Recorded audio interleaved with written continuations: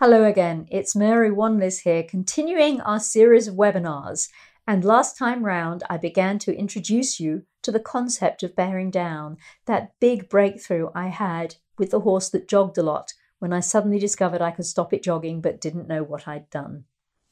So I explained bearing down to you as you pull your stomach in to make a wall and you push your guts against the wall.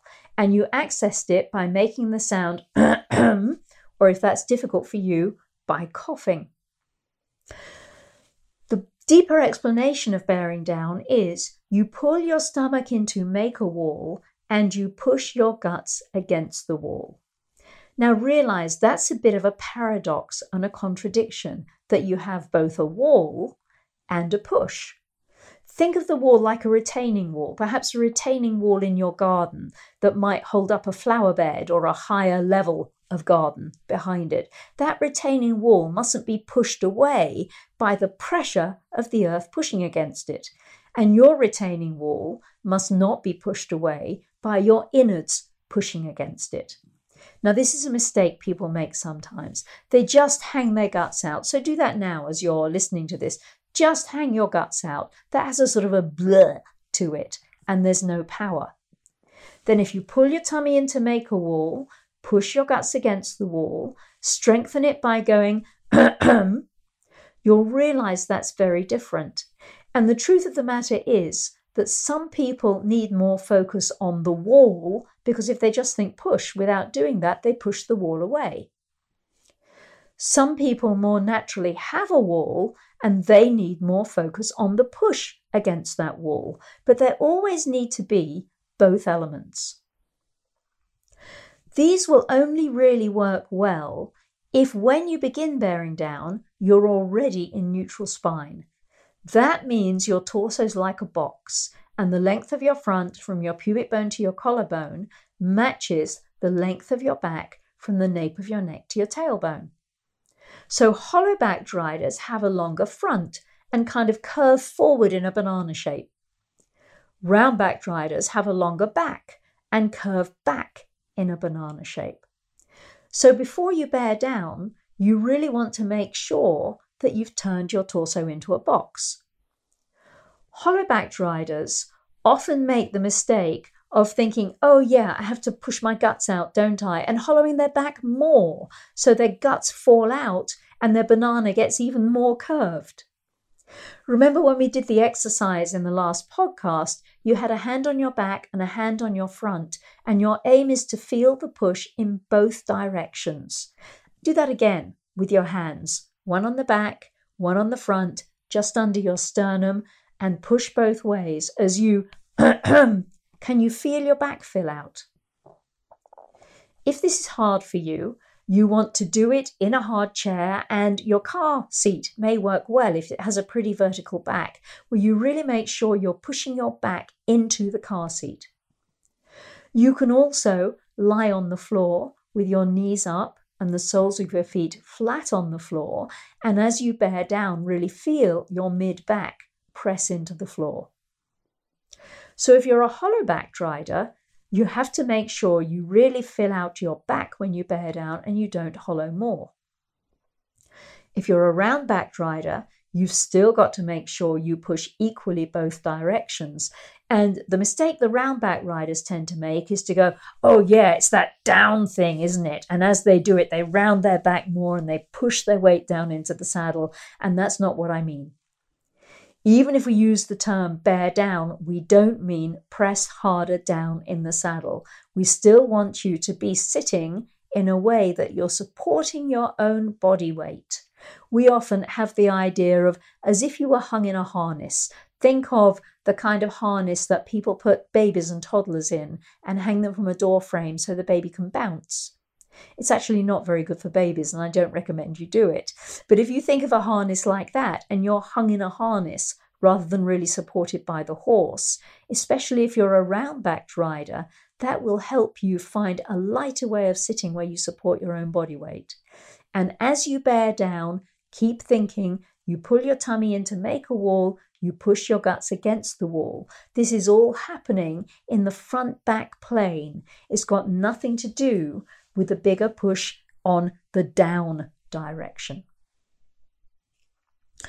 The other thing that happens with people when they first try this is they go to bear down and they kind of go, and they can do it as long as they just kind of hold their breath or don't breathe in. And that's really not going to work in any viable way. And if you go to YouTube, put my name, Mary Wanless, in YouTube and search balloon breathing, you will find a video in which we use blowing up a balloon to teach you how to bear down. And we do this blowing up the balloon a little differently to normal, in that if you normally blow up a balloon, you pinch it off, take it out of your mouth when you breathe in, put it back in your mouth, breathe into it on the out breath. In this version, the balloon gets to stay in your mouth on the in breath and on the out breath, so you have to breathe in through your nose. And what that means is that as you breathe in, you have to maintain so much pressure in your insides that the balloon cannot empty itself into you. Now, if you go through that video and you buy yourself some round balloons, good quality, preferably at least 10 inches, and if you can get 11 or 12 inches, that's better, you will begin to build these skills in a really good way. And bearing down and breathing, which can seem so difficult at first, will begin to become a whole lot easier. There's a number of ways I really like teaching bear down to people in groups. And one of my favorite involves a little game that we play. And for this game, you need a tissue. And if you arm yourself with a tissue now, we can do it in this podcast. So one person in the group volunteers to be the teacher. And the teacher is going to teach all the other people in the group how to blow their noses. What I do, though, is explain to the other people in the group that they really aren't people at all. They're Martians, and they're the advance party come to colonize planet Earth. And they've been to a school on Mars which showed them how to behave like good Earthlings, but they've caught their first cold, and nobody taught them how to blow their nose. So they've brought in this rather nice Earthling to teach them how to blow their noses. And I also make sure the Martians really realize that they always only follow instructions to the letter of the law. They do not improvise. They do exactly what they're told, and no more and no less. So maybe you're willing to pretend that you're explaining blowing your nose to somebody on that basis, where they will do only what they're told and no more and no less. And if you have kids, they'll probably love to play this game with you.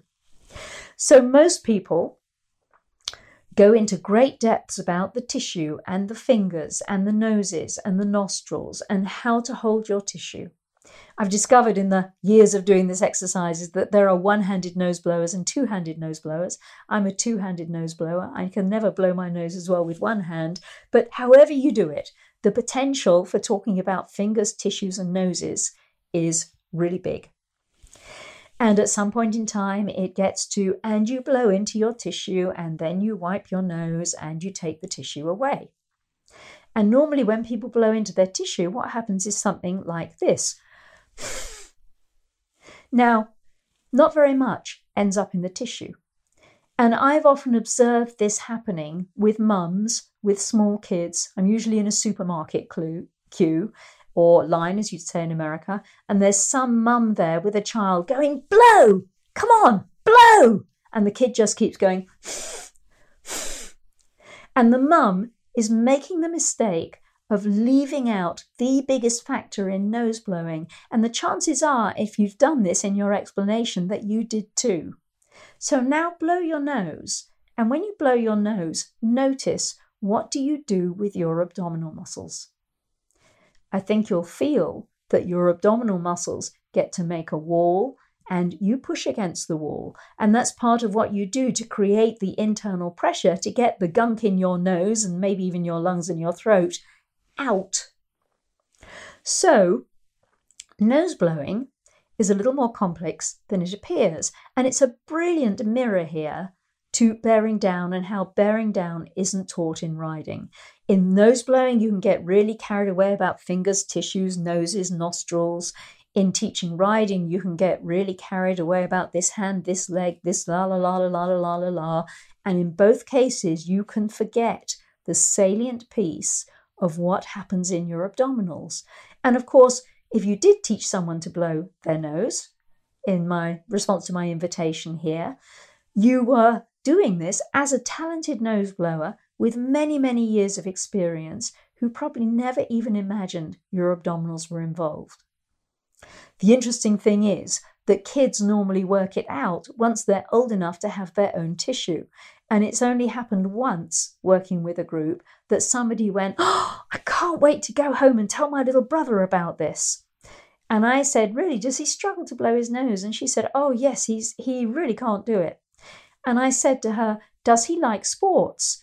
And she went, "Oh, no, she hates sports," which I absolutely knew would be the case, because a kid that has no bear down will not like rough and tumble. That kid will really tend to take good care of their body and be a rather quiet, introverted kid.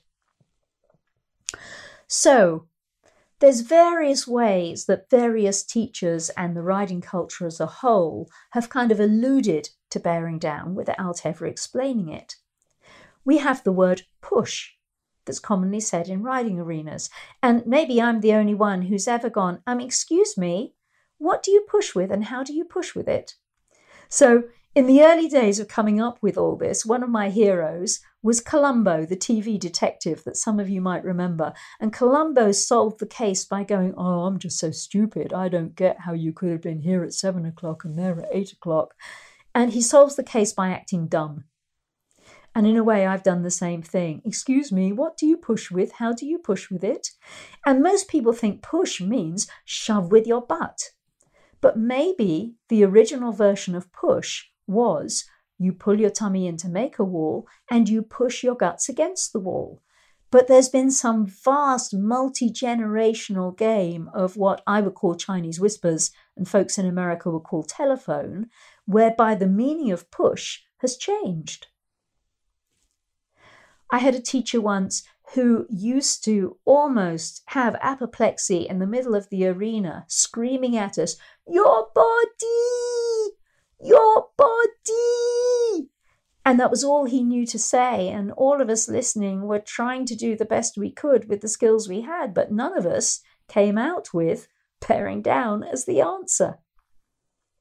It was also very interesting one time on a teacher training course in Maryland in the USA. We invited a Grand Prix rider, originally from Holland, a Dutch guy, a really skilled rider, to come and do a demonstration ride, which he agreed to do very generously. And I was talking to everybody watching about bearing down, and eventually he stopped and he said, "This bearing down you're talking about, is it a good thing?" And I said, "Yes, it is. Let me show you." And I put my hands on his body and showed him bearing down. And he was singularly unimpressed. And he basically said, "Well, isn't that just riding with more intention?" And yes, he's right. It is what you do if you're a skilled rider and you want more intention. But if he'd been there saying to his pupils, "Hey, you, ride with more intention," would they have pulled their stomach in to make a wall and pushed their guts against the wall? I'm not totally sure that they would. Let's think about this another way. You may have had a lunge lesson at some point in your life, or if you haven't, I'm sure you can imagine this. You're riding along, sitting trot, holding the front of the saddle. Everything's fine until the moment when the teacher says, "Let go of the front of the saddle." And in that moment, you start to bump. And you'll bump up and down and also backwards. And on the circle to one direction, your backside might bump off to the outside while your shoulders end up leaning to the inside. But I noticed that when everybody lets go and bumps, they always bump backwards. And in response to this, my little physicist's brain thought, this means a force is required to hold you up the front of the saddle. And when you're holding the saddle, you've been given permission to use that pull on the front of the saddle. Take that pull away, you bump backwards. Now, the problem is that there's a lot of riders out there doing the equivalent pull on the reins. In the lunge lesson, you were given permission to pull on the saddle, but in general riding, pulling on the reins has a knock-on effect for the horse, which is not good news. And most people know they shouldn't be doing it. But the instinctive way that you're going to stop yourself just bumping backwards is to pull on the reins. And I've met people who were in permanent pull the whole time, but had no idea at all that they were doing it, and were ultimately shocked when I began to draw their awareness to this. I've also met people who are desperate not to pull, who really want to not pull. They so know that pulling is wrong. They vow they won't pull again tomorrow, but they get on their horse and you know what happens? They pull, because the laws of physics demand that this will happen unless they can find the other possibility. And the other possibility is that within your torso, you generate a force which acts from the back towards the front. In pulling on the saddle and the reins, the force is acting from the front towards the back.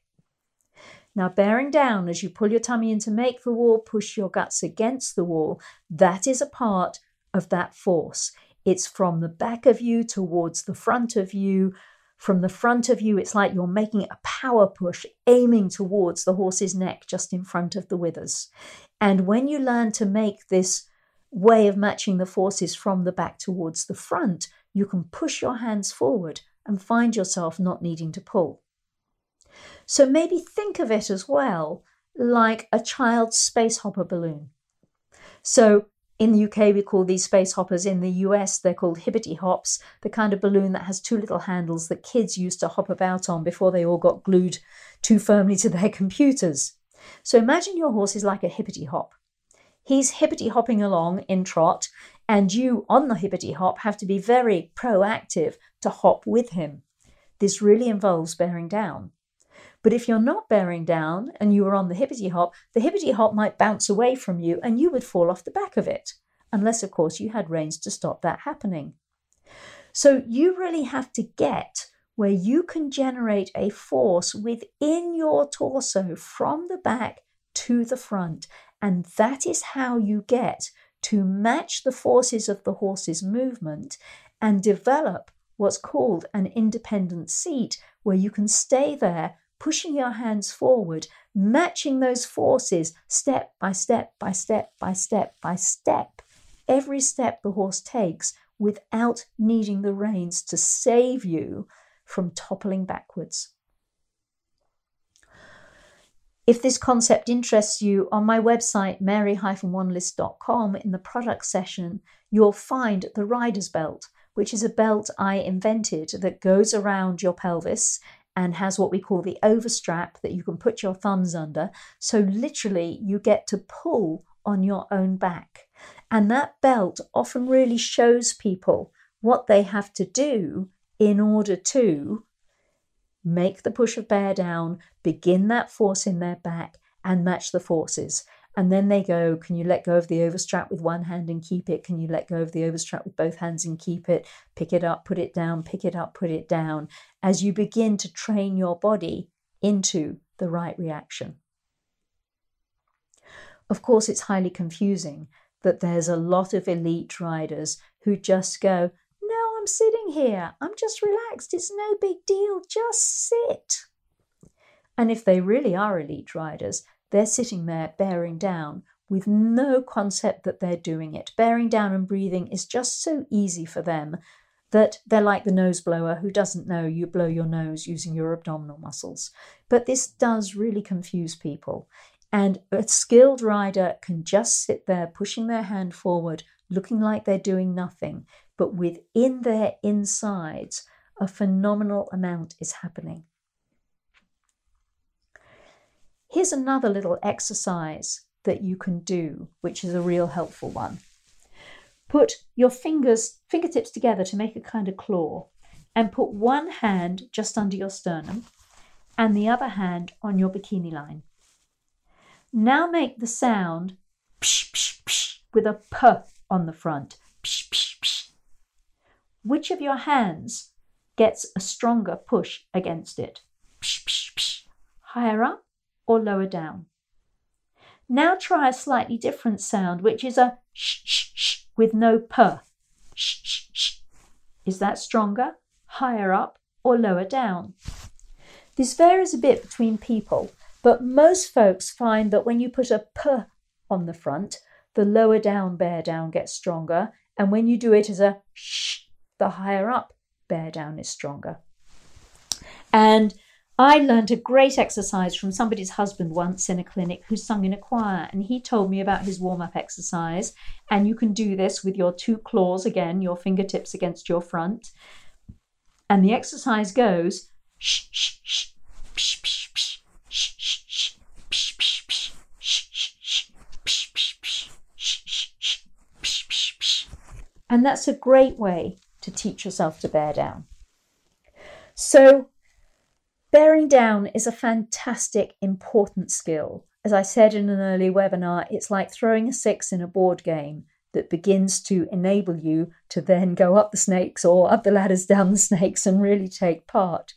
It's really worth getting good at this. Practice. Look up balloon breathing. Put your hands on your body. Get really good at this. It will pay you so handsomely. And next time I get to talk to you, we'll flesh this out a bit more. Bye for now. These podcasts are linked to 2 other internet sites. One is dressagetraining.tv, which hosts a whole variety of webinars taught by myself, Mary Wanless, and my colleague Ali Wakelin, where we're working live with a variety of horses and riders, showing them the basics of biomechanics and helping them build their skill and train their horses, and explaining to the audience as we do this. There's also a groundwork certification course on that site based on the work of Dr. Andrew McLean and equine learning theory. And this too gives you a step-by-step guide to building your skills. We'd also love you to take a look at justgiving.com and then to search Overdale to find the Just Giving page for Overdale Equestrian Centre, which is my UK home base. Here, in this time of lockdown in 2020, we have 10 school horses eating, of course, and pooping and doing all the things that horses do, and no income to support those horses. And whilst they're having a wonderful time, for us, this is something of a stress. And if you've enjoyed these webinars or enjoyed these podcasts and benefited from them, and you're willing to give any small or large amount to our Just Giving page, we would be so grateful. Many thanks to you.